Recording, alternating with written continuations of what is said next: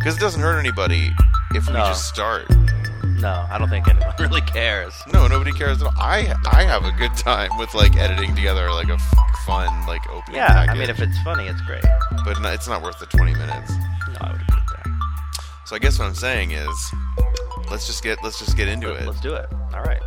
So, welcome to Sanity Check, a podcast devoted to staying informed and sane in the time of Trump. I'm Ben, and I'm joined tonight by Mike. We are recording on the evening of Wednesday, May 31st, 2017. Today is day 132 of the Resistance. Again, it feels like a lot more than that, but... It really does. If you enjoy what you hear, you can subscribe on iTunes, the Google Play Store, or at our website, sanitycheckpod.com. So let's get right into our best and worst news of the week. So for me, and I think this is going to be a synergy with something that you mentioned, for me the worst news of the week was the two guys getting killed in Portland while they were trying to stop a racist anti-Muslim attack. And the guy's in court, and he's not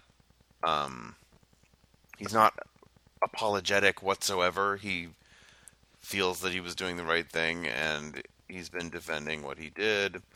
And I've in some areas, in some of the seedier areas of the internet, like your 4chans, there are communities of people who celebrate what this guy did in Portland. Yeah, I mean, I think, unfortunately, there's always cults of personality that pop up against these sorts of assholes. And then you get copycats and... It's sort of the combination of these things happening, which is terrible, and then I feel like the sort of unanimous condemnation I would be looking for is not there, and instead you have a few, not that many, but a few voices that are like, maybe these guys are onto something. So that's my worst news of the week. For me, the best news was actually Illinois passed automatic voter registration. Yes, that was good. Which is a really good thing. I think, as I've talked about, I think we should be very focused on voting rights, voting registration, countering vote suppression efforts, and so this is right on track there. Automatic voter registration should exist everywhere. Yeah. So those are my two. Okay, well, those are, I think, good choices. So yeah, I am going to synergize with your worst, in that it really pissed me off that the Donald could not bring himself to utter a single word about those murders in Portland or the murder of that black student, or even the assault of the reporter in Montana, which is obviously not as bad as murder, but is still not a good thing, and that was done by a member of his own political party, and who he had recorded a robocall for. Yep. So it probably would have been appropriate for him to say that while he supported his party, it was not so great that the guy had beat the crap out of a reporter. I just it was one of those instances where I try to imagine President Obama in the same position, and what he would have done. And the Donald is just such an inferior human being. So in terms of my best news of the week, it was announced today that James Comey had spoken with Robert Mueller, the new special counsel in the Russia probe, and they had worked it out so that Comey will testify in public in front of the Senate Intelligence Committee sometime next week, probably, where he will not probably discuss matters of the investigation. He'll leave that for Mueller, but he will be able to discuss his personal interactions with Donald. Yeah, and it's fun. It's going to be congressional, not criminal, so he'll be able to say a whole bunch of things.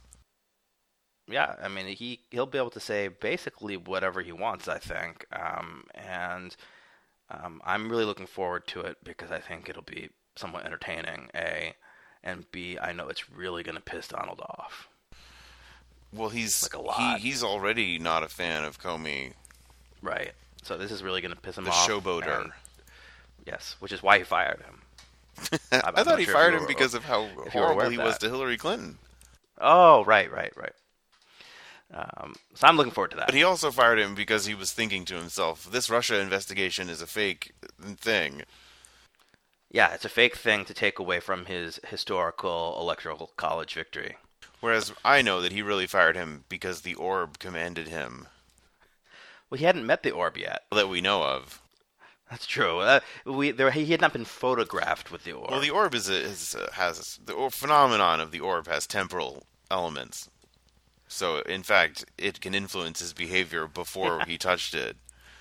I think you get a real quick glimpse of the orb at the end of Raiders of the Lost Ark. I'm such a huge fan of the orb. I don't understand why they let him take that picture. I think he wanted to take I'm sure that he picture. did. Of course he did. You got the guys being like, "Hey, come touch this cool orb and look cool," and he was like, "I love it." And stand next to two autocrats while he's doing Apparently, it. that orb's function was to turn on the anti-terrorism center. Yeah, it was like a light switch. This is a guy who does not understand how Saudi Arabia funds Salafi extremist schools all over the place.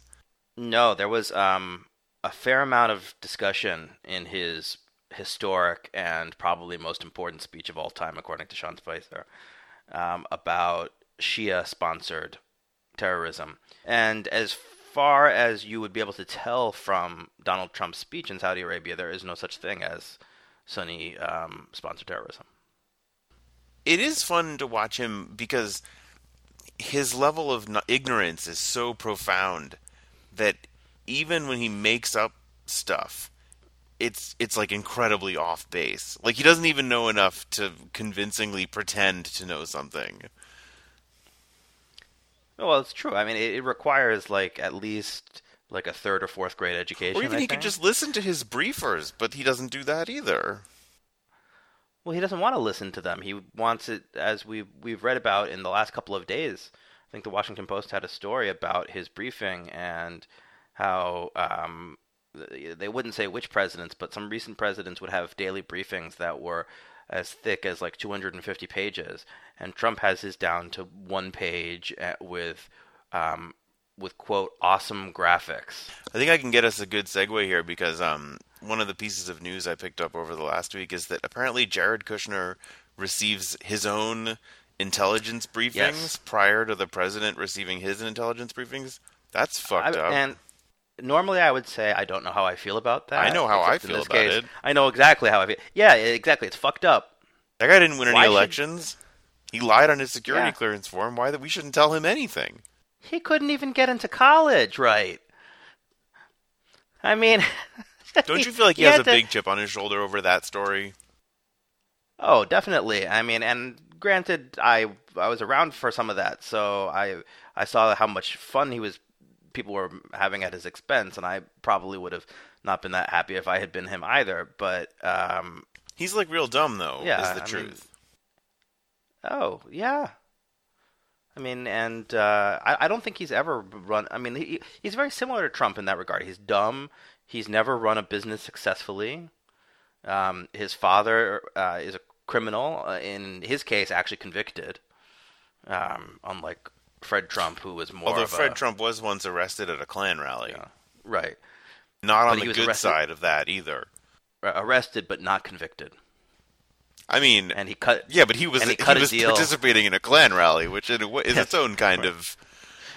Verdict. And he cut a deal with the FBI so as not to be prosecuted for civil rights offenses. Remember in the 70s? Yep, they did not want convicted. People of color living in those buildings. No, they had code words for people of color. This guy's the president. But I was trying to segue us over to the other fun Jared Kushner adventures this week, including his efforts to set up a back channel for communication with Russians. Yeah, so this is really pretty fascinating. I think this came out shortly after our last show, when I think it had been revealed that he was the focus of an FBI investigation, but we didn't really know why, other than his meetings that he hadn't reported. But it was NBC News which broke the story that he, in one of his meetings with the now extremely infamous ambassador from Russia, Sergei Kislyak. Who? I don't remember such a person. Yes, it's amazing how you can't remember him. He actually asked, and this is during the transition, so this is while President Obama was still the president, and Jared Kushner, as you mentioned, was not elected to anything. But not only was he not elected to anything, but he was like straight up a private citizen at the time. He was just a regular guy. Yeah, I mean, he was like you and me. And he meets with the ambassador, and he says, I would like to set up a direct back channel link to the Russian military and Russian intelligence. And to make it, even more kosher, I'd like to do it on your secure communications equipment in the Russian embassy. Was it that he went to the Russian consulate in New York to talk about this, or that he was proposing that they should set that up? I'm not. Or was this totally during the sure meeting where at the Trump meeting Tower? happened. Because Kislyak did sneak into the Trump Tower. Yeah, I mean, I think he met with him multiple times. He hid under a room service cart so they could get him in without the press seeing him. They snuck him in the back, and this is another meeting that Michael Flynn was at as well. This all seems really everywhere. shady.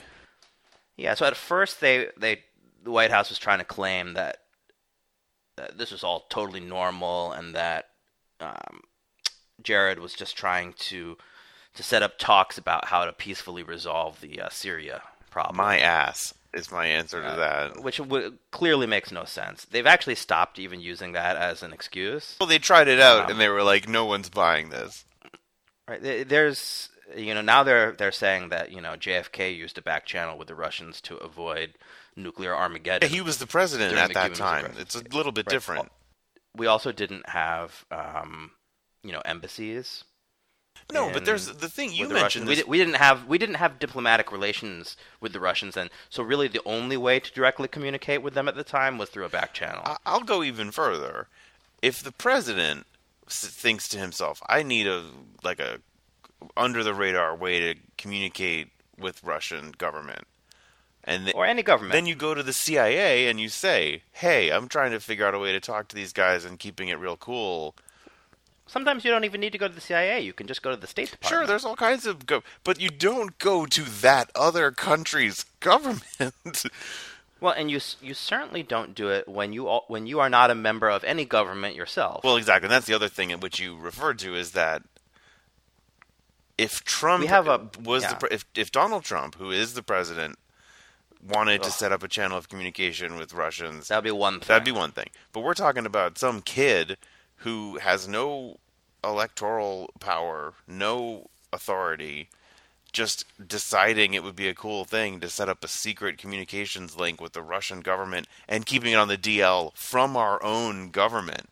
Yeah. I mean, I saw one former member of the CIA say that if any member of any American intelligence outfit did something like what Jared did, they would be violating the Espionage Act and could be tried for treason and be put to death. This is another one, too, where Jared should be really a lot more careful than he's being, because Trump, being the president, there are all kinds of things that he can do that if anyone else did them, they would be totally illegal.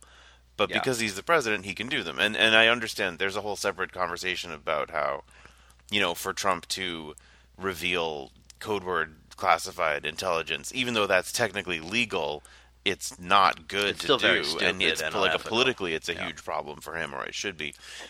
But putting all that aside, it's just straight up illegal for Kushner to do a whole bunch of things, like you're saying. And he may have done illegal things. He had so many of these meetings. Well, and that's the other thing. He didn't just meet with Kislyak. He met with this banker who was under sanction from the current Obama administration because of the Russian hacking and the election. What was that banker's name? Gorkov. And this banker was also trained as a spy. Yes. The Russians, going back to the Soviet era, have an actual spy school. It's like a university that you go to before you enter their version of the CIA. Isn't that just Yale? Yeah, right. I think Princeton was the biggest one. What was that? Back in the day. Um, but yeah, Princeton and Georgetown, I think. But no, I mean, Very, we very have big. training facilities, but like, But we don't. There's like literally a school that you go to if you want to grow up and be a spy in and Russia. this guy went to it, and then years later he would go on to have secret As meetings did with the Jared Kushner during Russian the. ambassador. What's that? As did the Russian Well, ambassador. of course. Also. It goes without saying, or it should go without saying, that the Russian ambassador is not a totally white hat figure. Like, he works on one side of the line mostly. Oh, by all accounts, he either runs all of the intelligence activities that go on in the U.S. or he is in charge of recruiting assets in the U.S. Sure, he's for at least Russia. part of recruiting assets, if not in charge of it. I mean, yeah, the Russian ambassador to the United States is a very particular job Yes, with a lot of different complicated parts, and and to be fair, I am sure historically our ambassadors to Russia have done oh, of similar course, things. and that's fine. But like if Jared Kushner had gone to the Danish ambassador and was like, "I want to set up a Nobody back would channel," care. that's fine. I don't care about that at all. It's weird, but he didn't do that. He went to go talk to these Russian dudes. And I've Well, said this I before yeah. that like I do feel like we focus a lot on the Russia thing and not always to the benefit of the larger, conversation.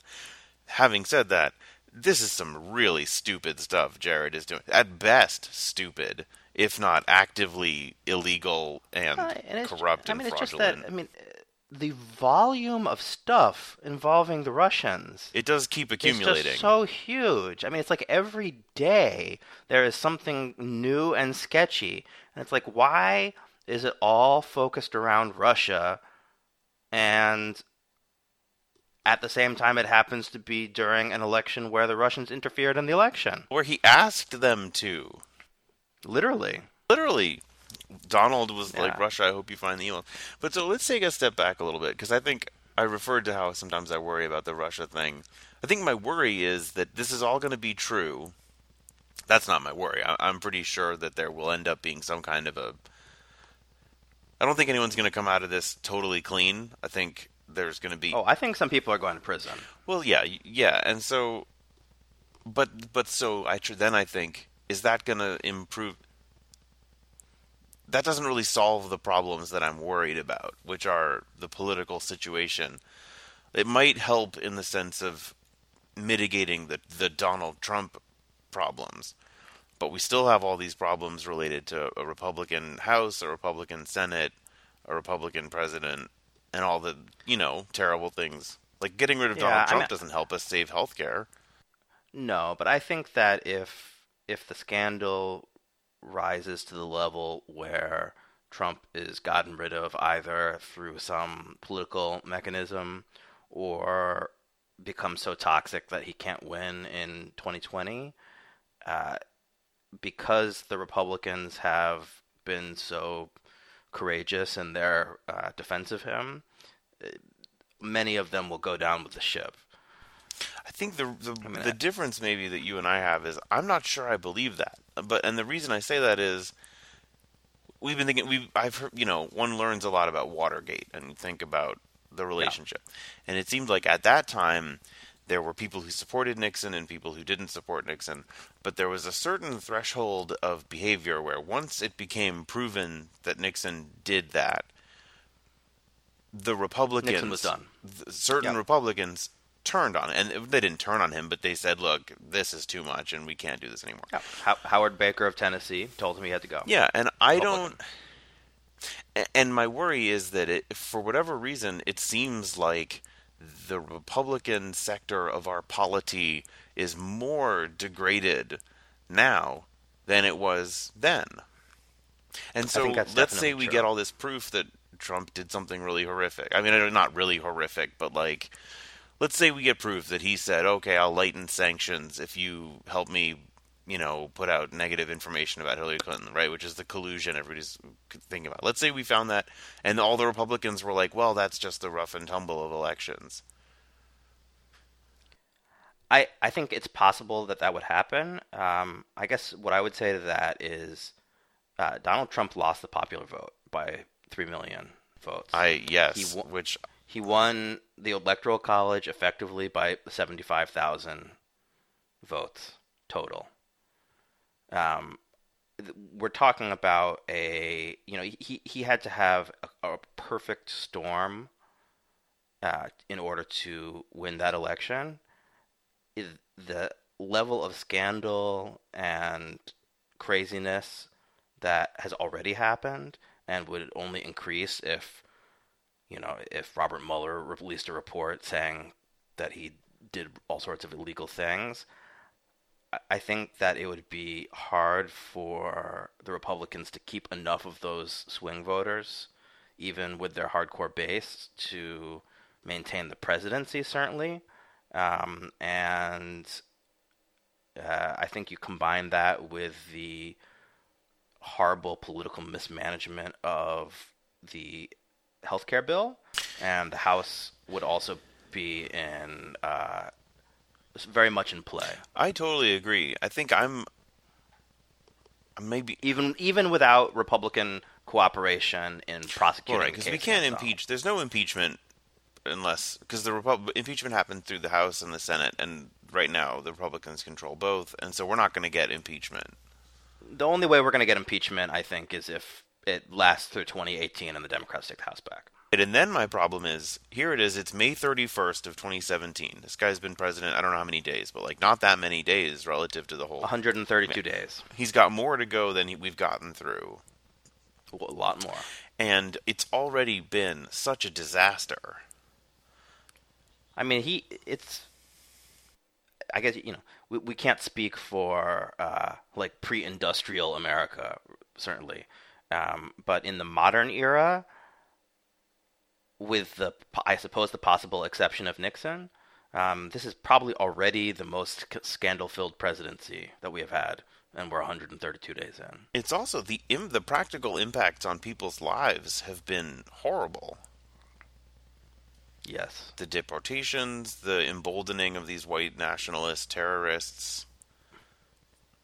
The normalizing of violence against the press. Yep. Is a terrible, terrible thing. He's already disrupting the healthcare market, and he hasn't even done that much. No laws have taken effect yet, but just the tenor of how they're acting is causing disruption in the health insurance markets. Yeah. The environment we're going to destroy the environment because he's in a bad mood. We're already destroying the environment. We were already destroying. Yeah, I guess the rate at which we were destroying the environment looked like it was potentially going to start decreasing. Right. And he was like, you know what, let's go all the way. Let's just destroy the whole thing as fast as we can. Yeah. And that's really impactful. I mean, these are things, that one is going to be 1,000 years from now. The impact of the decisions he's making right now will have a noticeable impact. Yeah. I mean, I think that one thing that we talked about before we started recording is I do think that the daily, it's not even drip, drip, drip, because the scandals hit harder than that. The daily scandalizing, I do think, combined with the inept ability to govern of the House Republicans in particular, I think it has had the effect of greatly slowing down the impact of unified government. Well, yeah, I agree with that. If you compare, to 2008, right? So President Obama comes into power. He's got Democratic House, Democratic Senate. He achieved quite a large amount. He had a filibuster-proof majority in the Senate too. He did, and he which Trump does not. But he achieved a lot, and I mean, as you've mentioned, Donald really, with the exception, horribly, of the Gorsuch nomination. We're going to be feeling that one for a long time. Oh, we definitely will. And some of these executive orders that it's a little hard to say exactly what impact they have since those are not laws. But there's been almost no significant legislation passed at all. It's mostly been like federal deregulation that Trump is able to just, decree as a king. Well, that's would. true, but there have been a lot of really impactful executive branch adjustments. For sure, particularly in the Department of Justice with all the horrendous shit that Jeff Sessions is doing. So I guess what I'm just trying to say is and so on. The scenario where the Democrats take the House in 2018 and then start really investigating. That's 18 months from now. Right. Well, I don't think we need to worry about the investigating quite so much because Robert Mueller is already investigating. I don't. I guess I think that if the House flips Democratic, that would be a problem for the Trump administration in a lot of ways. Oh, definitely. They wouldn't be able to pass any law. There's no filibuster in the House, so there would be. No, they would basically be. We could obstruct him as much as Obama was obstructed. Yeah, and that's a useful thing. But I guess what I'm focused on more is the situation we're in is extremely bad. Like, what it's going to take to undo this situation is Democratic majorities in the House and the Senate and a Democratic president, and we would need all of that for 10 or 15 years in order to put everything back on the right track. Yeah, I think that's right. And so, if that's what I'm looking for us to get, the idiosyncratic foibles of the Trump people is sort of a sideshow. It's not going to help, right? We get rid of Trump and everyone's like, all right, well, Trump's gone. But this guy, Ted Cruz seems like he's making some good sense, or whoever it might be, right? Because the Republicans won't just disappear; they'll still exist, and we won't be able to keep saying, but Trump was such a nightmare. And also, there's people he has a core fan base that is. Well, his core fan base is a lost cause. Yes, I agree with that, but they're very efficiently distributed geographically. That they are, and so we have that problem to contend with. That's why I'm happy about the automatic voting registration. And we have, we've got a built-in national disadvantage in the House of probably somewhere in between 3 to 6 percentage points on a generic national ballot. That's true. Felix, so we were talking about Jared Kushner. Here's the big question I want to ask you about Jared Kushner. All right, so Jared Kushner's a moron. Yes. Donald Trump's a moron. Yes. They're pretty much all morons. And doesn't it scare you to think, what if they were smart? Well, that was what I was going to say, is imagine if this administration was competent and was passing legislation and was running the government like a well-oiled machine. If they were just a little better, they could do all kinds of stuff. That would be freaking frightening as hell. Yeah. And the thing is, if Trump can get elected, I don't see why some smarter version of Trump couldn't. No.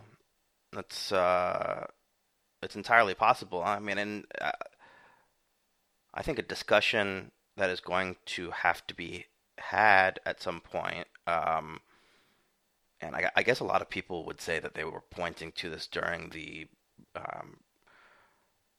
W and Obama administrations, is that the strength of the executive branch has gotten out of whack. I agree with that, although I'm not sure I think that's the main source of this problem. No, but I think what you are seeing here is a lot of stuff that Trump is doing, like the obstruction of justice matters with Comey and the Russian investigation and so on. There are a lot of things that are clearly wrong, but aren't 100% necessarily criminal. So, I mean, the president is in a weird situation in terms of things he does being criminal. Right. And so Trump is doing, I think, a whole bunch of things that nobody ever anticipated that a president would do because they're so beyond the pale. And so I don't know how we deal with that for the future. I mean, I saw, I think Matt Iglesias was talking today about, perhaps it might be time to have a constitutional convention. Eek. And, discuss some increased checks and balances to prevent the Trumps of the world from wielding so much potential power. I don't know. I tend to think having a constitutional convention would be a huge mistake. Well, I do too, just because I feel like the people that we agree with would be much worse at it than the people we disagree with. Well, not even just that, but like we've spent hundreds of years. It would be like if you spent a really long time refining something, and then like it didn't work quite right one time, so you were like, let's just chuck it and start over from the beginning. People have spent a lot of time trying to get this system of government to be. Well, yeah, I think if maybe a constitutional amendment is in order. I mean, I mean specifically to me, the national popular vote. Yeah, an abolition of the Electoral College in favor of national popular vote. I want us to have proportional representation too. Yes, I mean, I think certainly one of the things that gives the Republicans an outsized grasp on power is the fact that they control states with small populations, and those states are way overrepresented in Congress. But so you're not giving me. You have your answer to the question is the same as mine, which is that which is not that surprising because you and I think along the same lines. I think I've actually been surprised at the level of public like. I was about to say I'll explain this more, but I was going to say I was surprised at the level of public acceptance of what Trump is doing, and it has not been universal. There have been a lot of really strong demonstrations and things like that, but the way he's acting, to me, should be garnering universal disgust. Like, yes. The fact that there's anybody who is like, he's doing a great job, I love it, is really disturbing to me. And then the fact that that's actually 40% of the population is incredibly disturbing to me.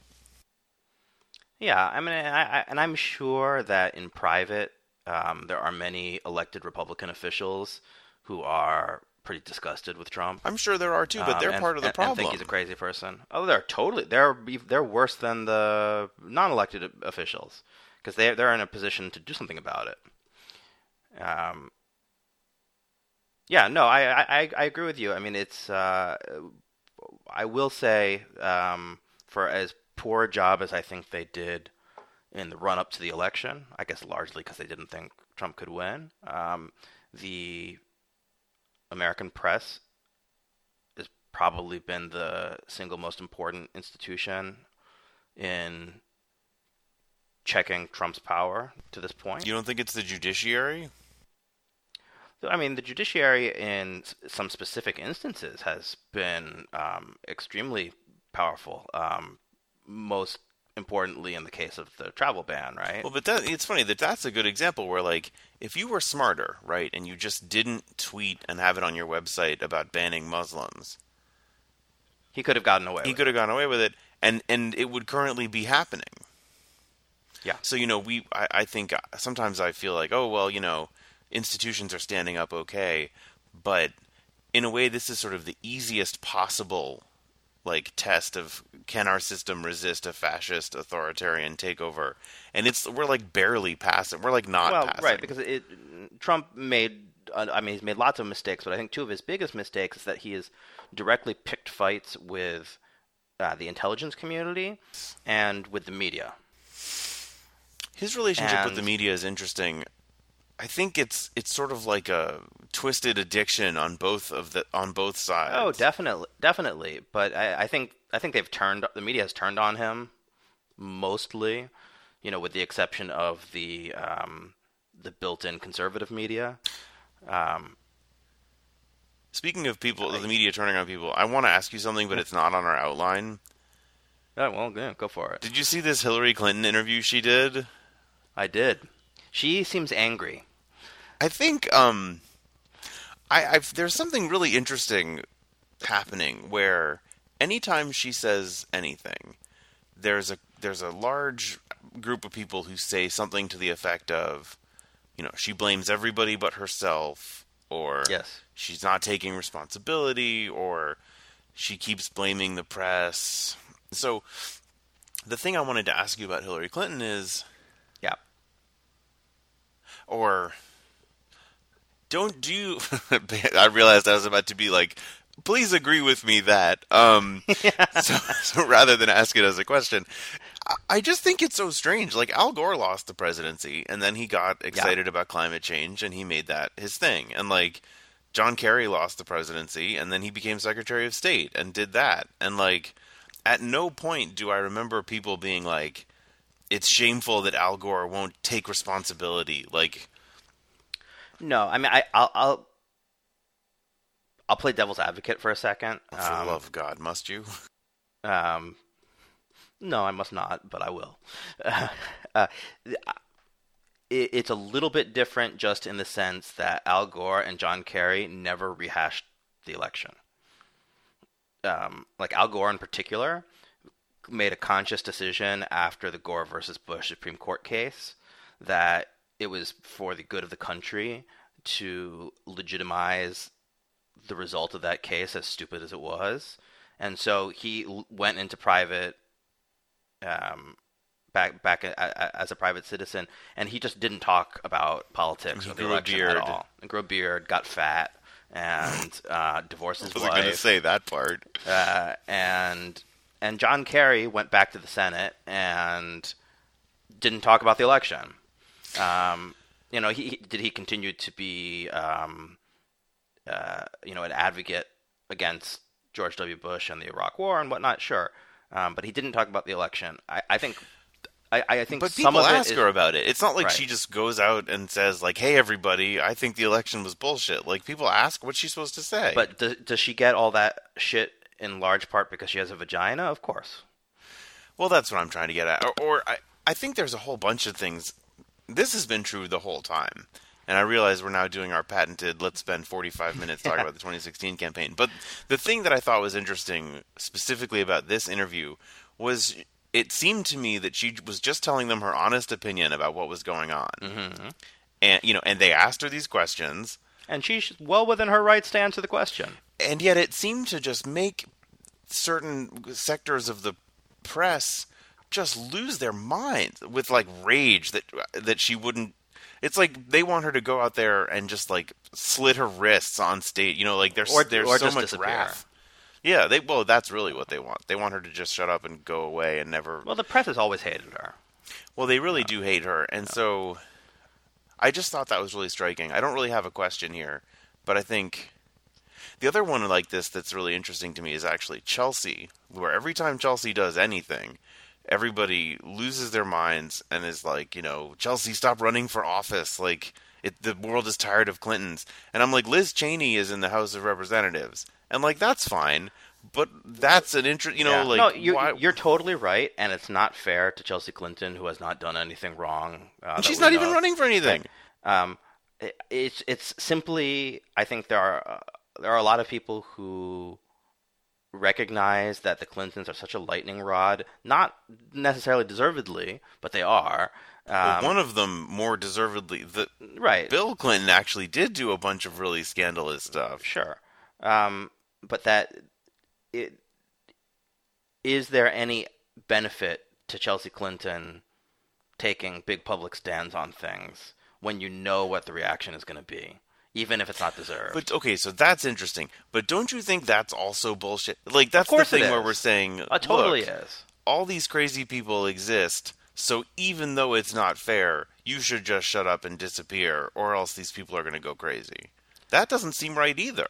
I guess what I would say is normally I would 100% be on the same wavelength with you. I think in this particular instance, because Trump is such a monster and is such a literal and existential danger to the country, that we have to do everything absolutely possible to combat and resist him. And if that means that Chelsea shouldn't tweet for a couple of years, even though it's ridiculous that she shouldn't be able to say what she wants, it's perhaps for the best if she doesn't. I follow your logic, but I think I just find that I can't accept. I mean, it's bullshit. Well, it's sort of like it's like the whatever, I don't know what to call it. Like the conservative sort of reactionary position is Hillary Clinton is horrible and she should never speak again and go away and we should lock her up. So that's that position. And then we say, "Oh, that's really unfair, but like we're really trying to do our best in our elections. So yeah, she really should." Like I don't like that we end up in the same place. No, I know. They do. I've thought about it this way too. So hypothetical. There are a lot of people who have been saying things like, "Why is President Obama not speaking out more?" And I thought about that.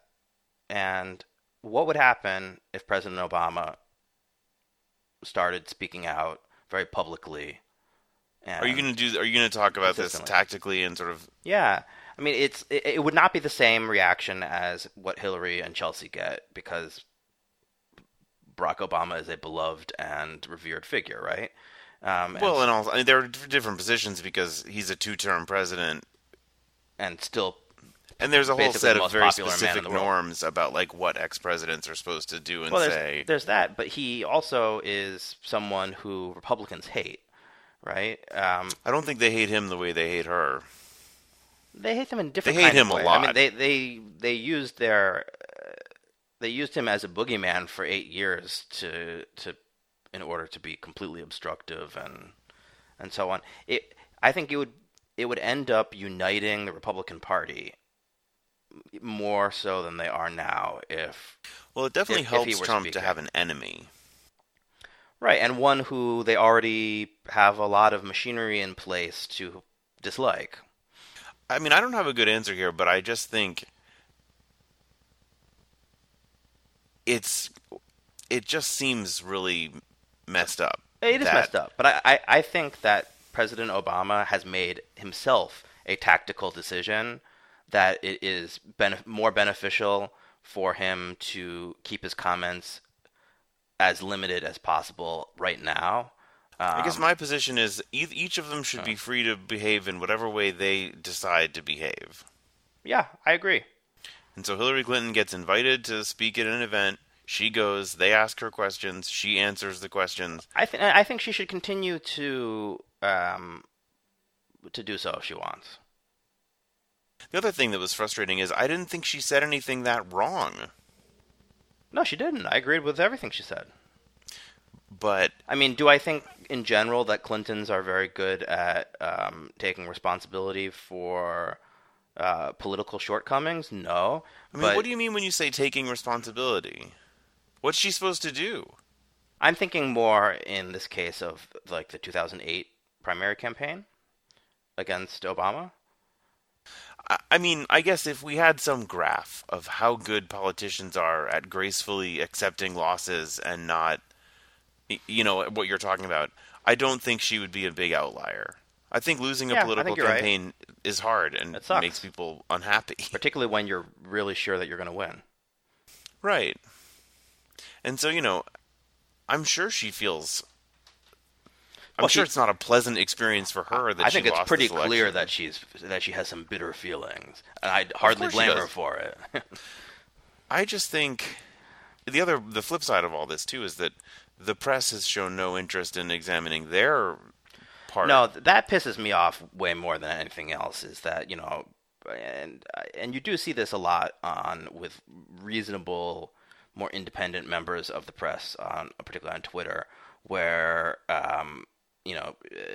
She'll say something, and then most of the media will go nuts, and then people will post, the New York Times front page with her and Huma Abedin on the day that Comey released that stupid letter, and it's like, why has the Times not examined their significant role in, propagating the freaking email server story? The thing it reminds me the most of is the Iraq War. Yeah. Where there, again, you sort of had like the received wisdom among the media in that case was that we had to do the Iraq War, and it was that the weapons were there and that we were going to have a successful incursion and all that. and then it all went the way it all went. And they were like, "Oh, well, how did this all go so wrong? Like, wow, weird." They still, the New York Times has still never really owned up to their role in making the Iraq War happen. Well, the New York Times has a long and illustrious history of doing that. I mean, they didn't own up to their role in suppressing information about the Holocaust, which they very much did.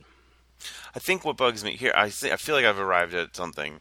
I think it bugs me when they want her to take responsibility for things that were outside of her control.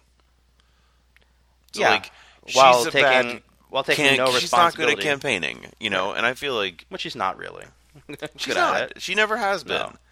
And that's not something that is. I don't know how she would take responsibility for that. I feel like she is like. I feel like she ran the best campaign she was able to, which is what people do. And then the media just decided that this mistake she made with her email server was more important than all the times Trump talked about how he liked to sneak into the ladies' dressing rooms of the beauty pageants he owned and inspect things. No, right. I mean, she made some tactical errors as well. Like she should have gone to Wisconsin. I actually disagree with that. People say perhaps. that all the time, but I don't agree with it. Well, but it's also whether or not it's true. It's very minor in comparison. Well, she went to Pennsylvania a ton She did. and didn't win it, so I don't see what people think is going to happen. If she goes to Wisconsin one time, what possible difference could that make? Well, Pennsylvania and Wisconsin are not the same place. No, I know, but you know what I'm saying. I do know what you're saying. And I do not think that one or two rallies in Wisconsin would have won her the state.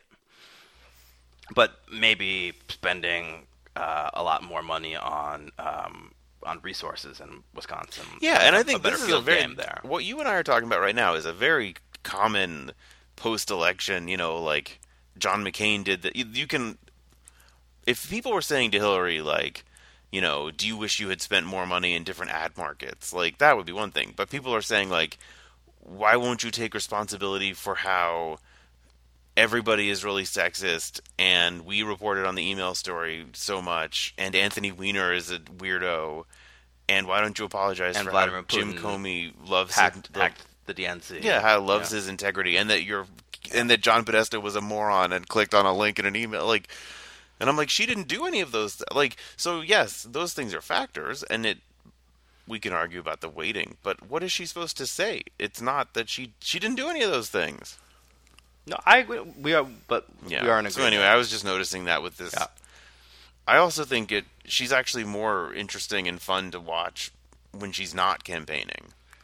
Well, sure, because she'll be a lot more free with what she says. I mean, Having said all that, I do. she and I do Trump got think- into a stupid little Twitter spat tonight. Well, I don't think she should be tweeting back at Donald Trump. Like, It doesn't achieve anything. And well, if it's like I said before. She should do whatever she wants. well, that's just gonna rally up his base. Well, as a general rule, I don't think anybody should tweet at Donald Trump because it's like don't feed the trolls. You know, Right. that's No, just it a is. piece of internet wisdom. Yeah. So, I'm looking at the outline here. I'm trying to Yeah. figure out how to segue over to foreign trip. well, we could mention while we're still on domestic stuff that some news was broken by the aforementioned Washington Post just before we started recording tonight. That is directly related to the Russian probe, in that the Washington Post is reporting that the Trump administration is highly considering returning to the Russians any day now two very large compounds, one in New York and one in Maryland, that were seized by the Obama administration in December in retaliation for the hacking of the DNC and other electoral activities. And these compounds in particular because they were considered by American intelligence to be compounds used by the Russians for their own intelligence purposes. Here's what's weird to me about this. So the Trump White House, they are aware that people are focusing on all this stuff between them and the Russians. Yes. And they still do stuff like this. Which you could say is, so this was a major part of the sanctions that we imposed on Russia. We took these compounds and we kicked out everyone who was working in those compounds. We sent them back to Russia. So returning these compounds is tantamount to, in part, reversing the sanctions, which is Well, these were the post-election. These were the sanctions that were punishment for messing with our election. right. But one of the smoking guns that people have been looking for have been when when the sanctions were announced. Michael Flynn started taking all of these meetings with the Russians, and he has denied, and the White House has denied that the sanctions were discussed. But a lot of people have believed that the Trump administration said, bear with us. Once we're in charge, we'll undo the sanctions because you helped us out with the whole election thing. And this would seem, returning these compounds would seem to go along with that story. And it's what I find suspicious is how stupid it is. Well, specifically, the amount that they must, for some reason, and I don't know what the reason is, but for some reason, they keep doing helpful things for Russia. And given that they are under investigation on multiple fronts, right. And they don't seem to be getting anything in return, even. They don't know, but when I think it's like, how much must they want to do these things to keep doing them in the current very unfavorable environment? It must be a lot, and that's what I'm suspecting. Like, why is it so important? This is why we have to keep on investigating. Well, I agree, but also, I mean, we can't let this go. It's just the profligate amount of shade, like inviting them to the Oval Office and telling them code word clearance information. You just don't do that. Well, you certainly don't have to do that. But you could meet them somewhere else. Or generally, if you're going to give, secure information to people, you give it to one of your allies. It sort of fits this idea that Trump seems to have more affection or affinity or interest in the relationship with the Russians than he does with anyone else. Almost with anyone else. Like, almost with America. Yeah, I mean, his base. He likes his base. I think that's true, but he doesn't do anything to help them. No. Like, his base, it's like there aren't that many people that he thinks of that he wants to do stuff for them. Like, his base are like his customers. They're like the Trump University customers. Right. So he likes the Trump organization because it makes him money. Yeah, but then he really reacted positively to Xi Jinping and Vladimir Putin. Like it's like he regarded them as equals or something.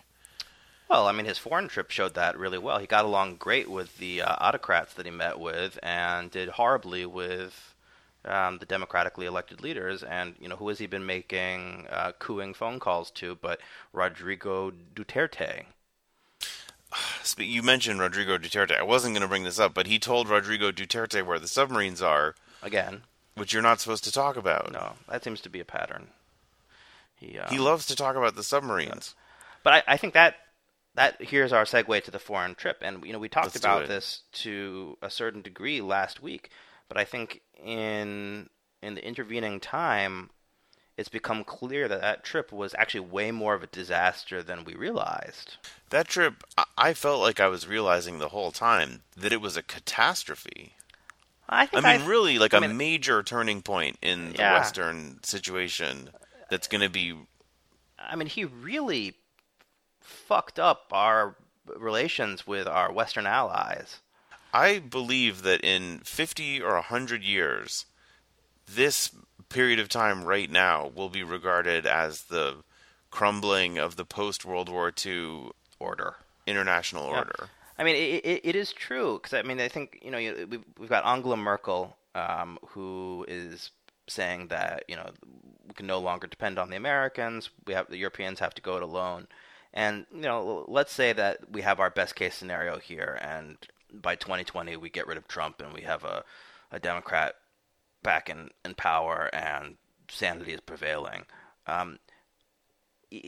Yes, will we repair a lot of relationships and reverse a lot of policies, et cetera, of course. But I think that the seed has been planted in Western Europeans' mind that, if this can happen once in America, it can happen again, and so they will not depend on us the way that they had in the past. Yeah, this just reminds me of, I remember when I learned about the dollar being the international currency. Yeah. And that had seemed very natural, but then I learned that that was actually something we had to work hard to put into place, and it accrued these huge benefits to us. Yes. There are a bunch of systems like that, and NATO is another one, where we're getting such a huge benefit from just showing up and being like, "Hi, we're America, and we're going to continue doing what we've been doing," No, and then fair, we get all this. In the case of NATO, the Europeans benefit a lot from it as well. Yeah, I'm not saying nobody else benefits. I'm just saying we're sort of spoiled as Americans that we benefit from all these international arrangements that are, financial, diplomatic, military. There's a lot of different arrangements that people have spent a lot of effort and time building up. Yeah, I mean, they didn't appear out of thin air. No, and part of what they're based on is this idea that America will, go through good times and bad times, but will hold on to certain fundamental principles and can be counted on. And so, so thinking about the financial part, there's all these debt ceiling games of chicken we've been playing, and the big fear is if we keep doing that, people will say, look, we got to stop using treasury bond. Like, these people are nuts. And so Trump just did something that was the equivalent, that was worse for our international diplomatic and military arrangements, where he was like, you can't count on the United States. And so once he does that, no matter what we ever do from now on, no one can 100% count on us, because there's always a chance. We've shown them that there's a chance we'll actually be unreliable. Yeah, I mean, probably a lot of the damage could be undone I disagree. Over an extended period of time. I suppose it could be undone if there was another world war where we intervened. Well, that would be an external. That's the way we did it the first time. That's why we were able to do all these things, is we went and liberated, all those countries, France, Germany. We helped out in England, and we didn't even do that much. That's the thing that's so stupid. It's like our cost for buying in was so much lower than like a lot of the European countries. We didn't pay nearly as much in blood as Soviet Union, for example, as they did, but everybody made sacrifices. There is no question that the United States played a very integral part in winning World War II. No, but this is basically like Donald Trump basically was spitting on the graves of World War II veterans, being like, what you died for, I'm just throwing it away because I'm in a shitty mood. Yeah, well, he's also too stupid to even realize any of that. That's, in a way, the worst part. Yeah. Is it would be horrible if he knew what he was doing. The fact that he's doing it and he doesn't even understand it is, I don't know if that's worse or better. But if you were to get the official White House spin on his trip, you'd get a really different story from the one that we're telling. Did you have an opportunity to watch Sean Spicer's press briefing on Tuesday? I didn't, but I gather what he said, that it was very successful. It was bizarre. I mean, it was like, the transcript's almost worse than watching him say the stuff. It sounded like North Korean propaganda. It's like, this is the most historic and successful trip in the history of the world, and Donald Trump is the greatest, smartest, most accomplished man who has ever lived, and he brought hundreds of billions of dollars to the United States and created tens of millions of jobs during the 9 days that he was away, and we should all, bow down to his prowess and glory. That was basically what Sean Spicer said over and over again. And it's just terribly depressing because, Angela Merkel is going to say what she's going to say, right? So it doesn't matter what Sean Spicer tries to spin it. our alliance with Germany is one of the things that Russia would most like to disrupt, and it's disrupted now. Yeah, And I we mean, don't, whatever yeah. Trump or Spicer tries to say about it, we can read what Germany's saying about it. Well, I mean, you had another really direct contrast with Emmanuel Macron, the new president of France, had a meeting with Putin, and they did a dual press conference, as is normal at these events. And to Putin's face, he said that he had not allowed Russia Today and another Russian media organization, I can't remember the name of, he had not allowed them access to his campaign for an extended period of time in the run-up to the election because he considered them to be pure propaganda arms of the Russian government and akin to a hostile intelligence service. He also he said this to Putin's face. It was at the same speech where he talked about Erdogan, Putin, and Trump as being in the same. Yeah. And they are. That's the other thing that's unpleasant right now is we're the bad guys now, not you. But like, well, I think it is important to separate the Trump administration from the majority of the American people who did not vote for him. Well, it isn't, right? I mean, we are going to pull out of the way our government works, all of our international relations are being decided by the executive branch. I can't keep us in the Paris Climate Accords. The decisions of Donald do not reflect on, say, you and me. I disagree. I think I don't know. I feel like it's letting. I don't know what I'm trying to say.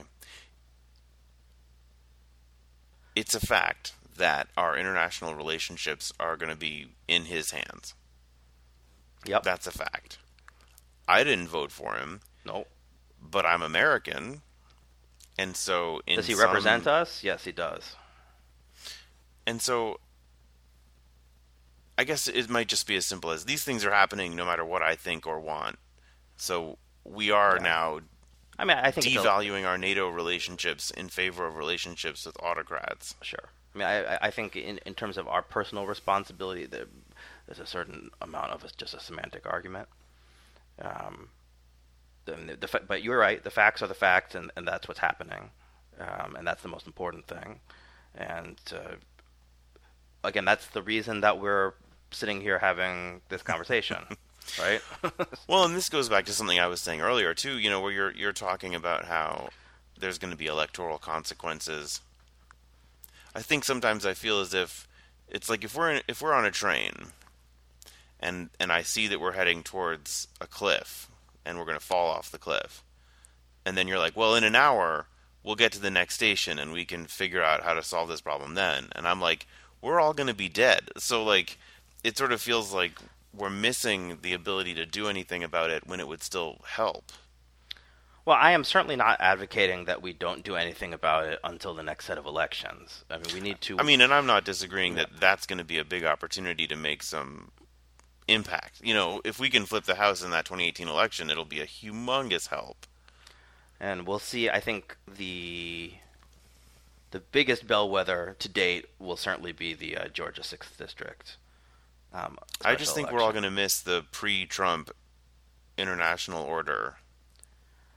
Yeah.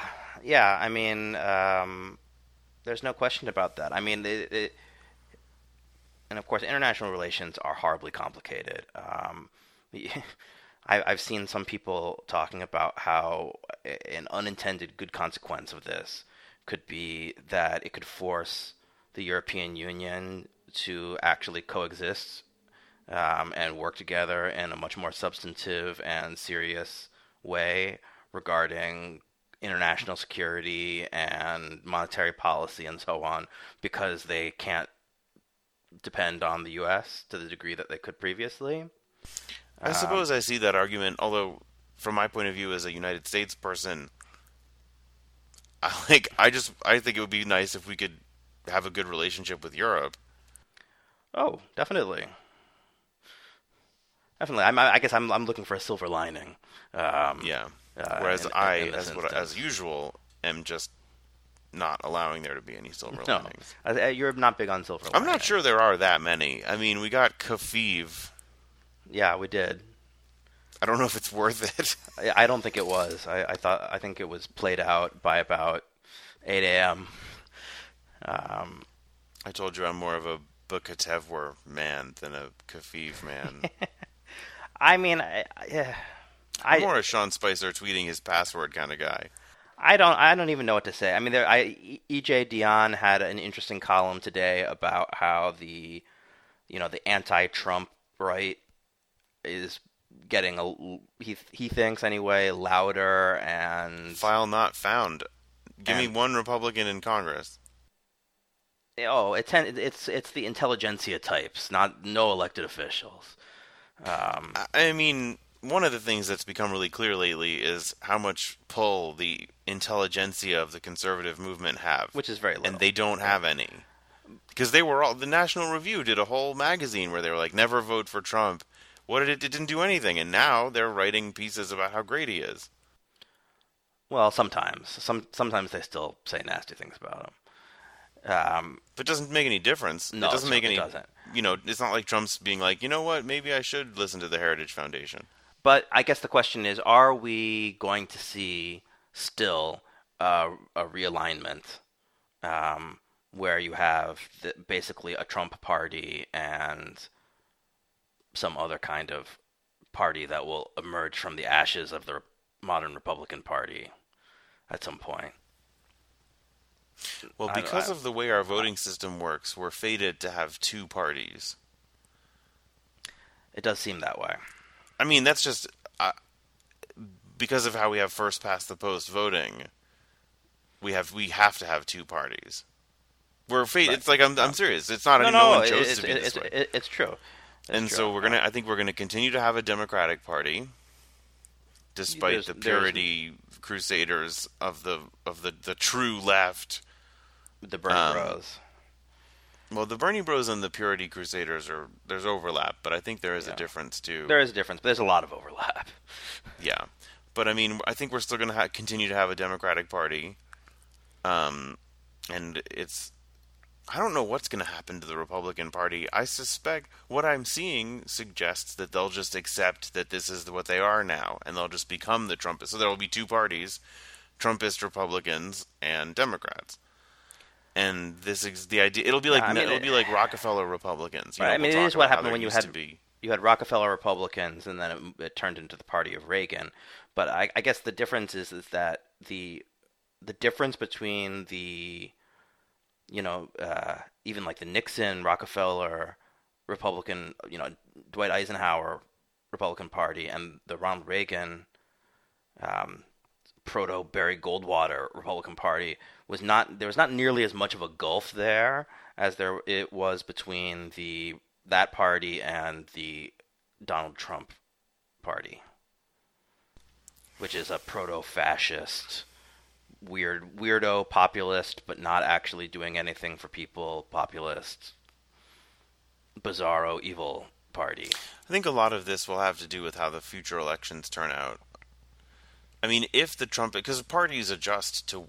Parties want to win elections. That is their number one goal. And so if the Republican Party turns into this Trumpist party and it never wins another election for like 8 years, then I think it'll go back to being more of your typical big money, rich people having fun at the expense of the poor people party like it's always been. But if they keep winning elections, potentially aided by the incredible purity of the Bernie Bros and refusing to help or vote for any Democrats, then they'll just keep doing it. They'll do what works. I mean, I guess I would say we're in very uncharted waters. Oh my God! Yes, Donald Trump is the president. Well, Donald Trump is the president, and but forgetting even about him for a second and just looking at the Republican Party, I don't think that there has ever been a time in American history when one of the two major political parties has spent so much time straight up lying. Well, I think they're united primarily by hatred of liberals. They do seem to get along about that. Which means that they don't really need any ideological content. They can just their ideological content is we're not them. Well, right, but it's I mean, but they did that. They played that game during the Obama presidency too, right?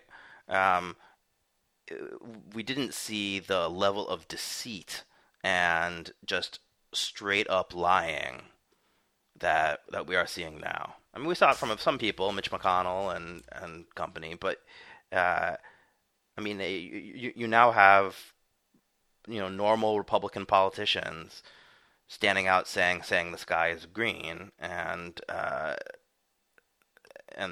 carbon dioxide is really fun to breathe. Um, and to a degree that is just unbelievable. I mean, I feel like when you have Joe Scarborough turning on you, like that does mean something. Like even he is so flabbergasted at the level of lying and dishonesty, it's I mean I don't know what it means, but it means something. I'm afraid it means that we're about to learn a bunch. It's like every 80 years, people have to learn a bunch of horrible lessons. Yeah. Now, in American history, that has certainly happened, and every time we've come out of it on the other side as a better country. So, is there some way that we can do that now? I don't know, man. I feel like this was the last. This was the for all the. I know that I overblow things sometimes, but this was a pretty consequential election. I mean, the environment is going to. Yeah, I mean, as we mentioned, things are going to happen now. We were already screwed on the environment. Well, we were and we weren't, right? I mean, there's always the opportunity to try to limit the harm, or to ignore it and make it even worse. I think our future generations will be keenly aware of the difference between 2 degrees of warming versus 4 degrees of warming versus 6 degrees of warming. Yep. So we're going to get some level of warming, but it absolutely is within our control right now how much. And 50 or 100 years from now, historians and regular people are going to look back and they're going to remember that the only people in the developed world who did not subscribe to the theory, if you will, of climate change was the Republican Party in the United States.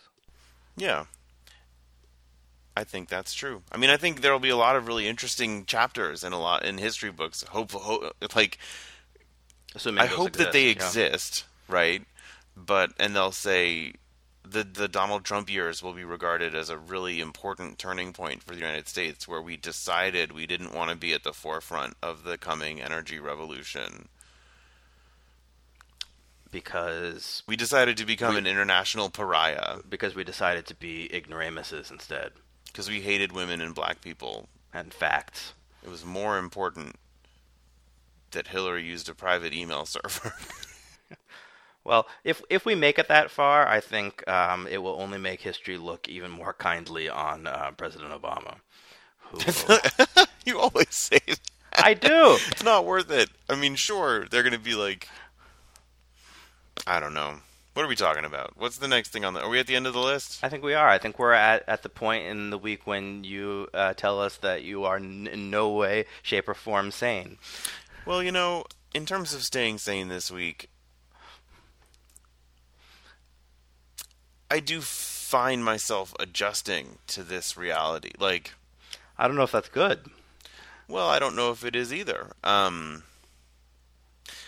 think I said something previously about this where we talk a lot about, like, we shouldn't normalize this. And yeah. I think that's a really interesting concept because factually speaking, the things that are happening are happening.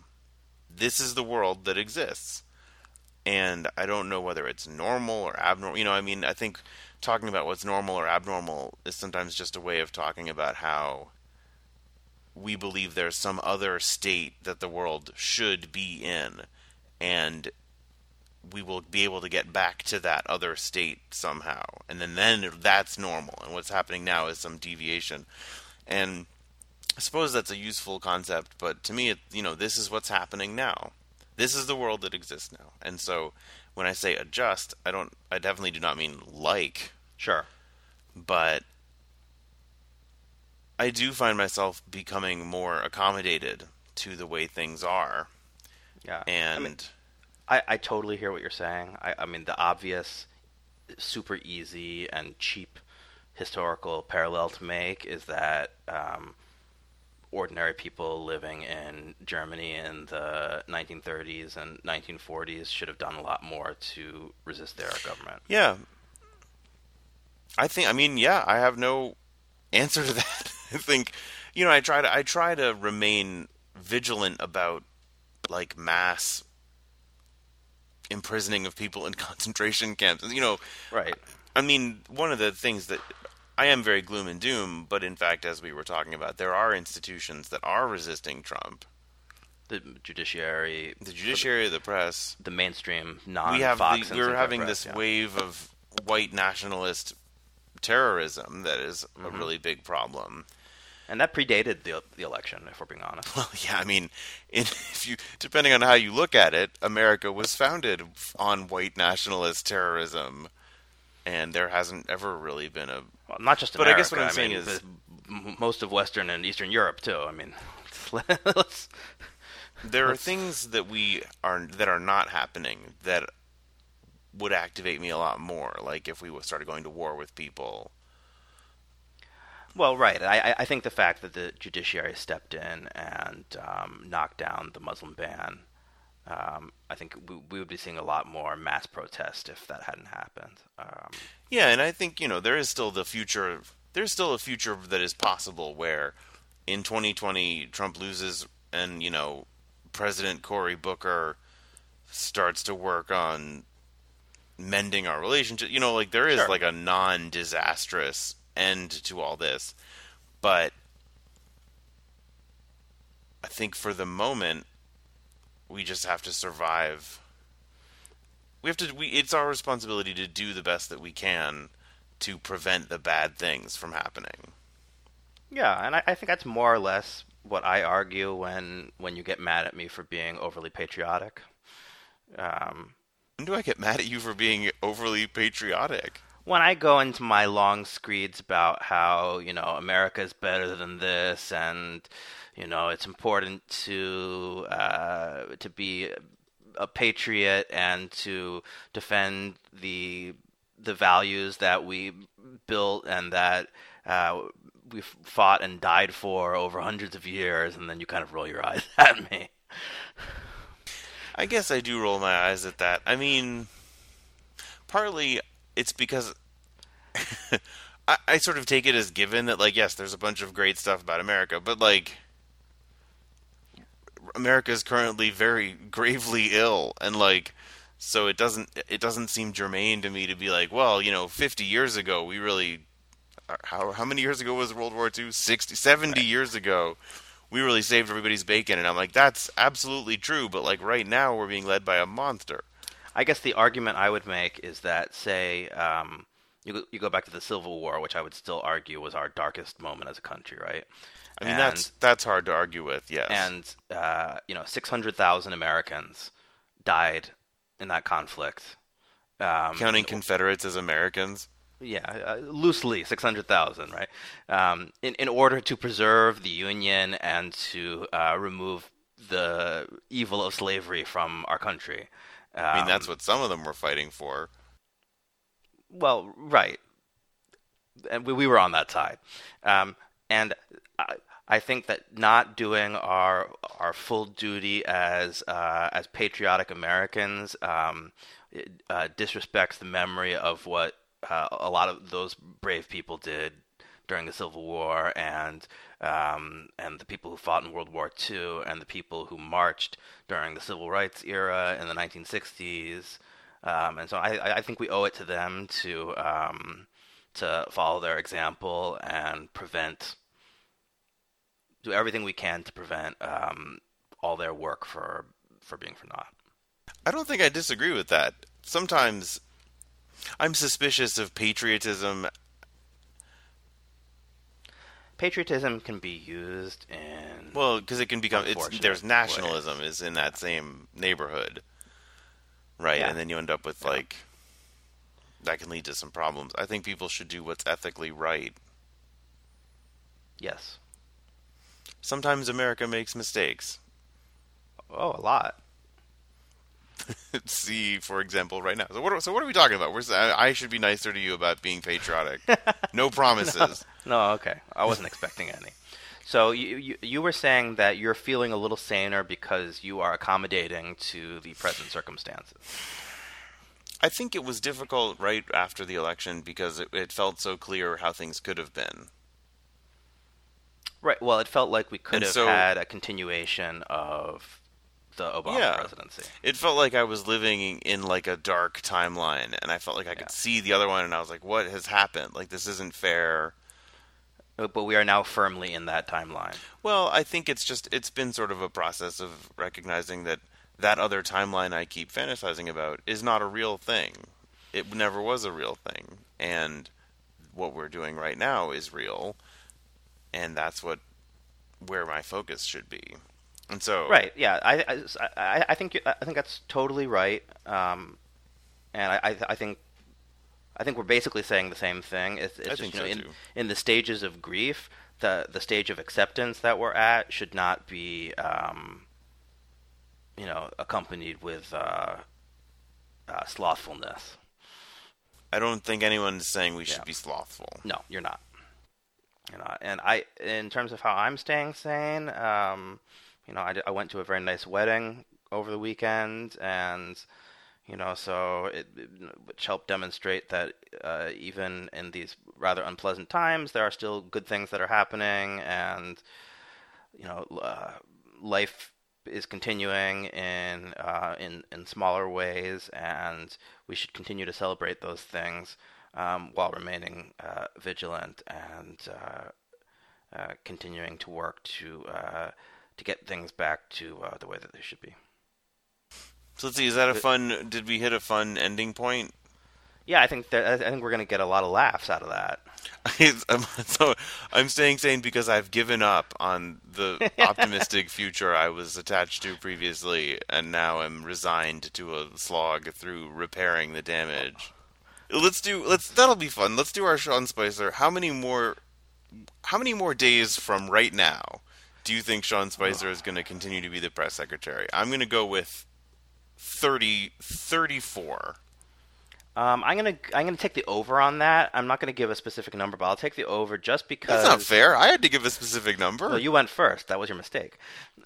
Because Mike Dubkey resigned as the communications director, right?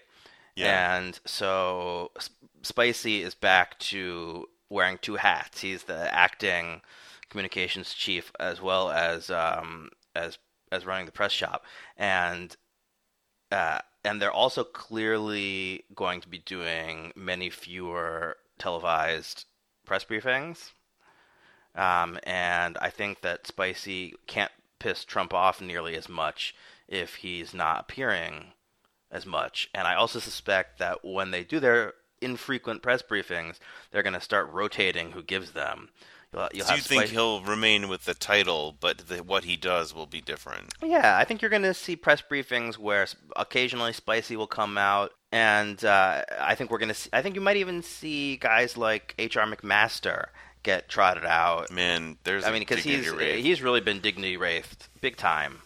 I realize 34 days from today is July 4th, so it would be pretty amazing if Sean Spicer gets fired on July 4th.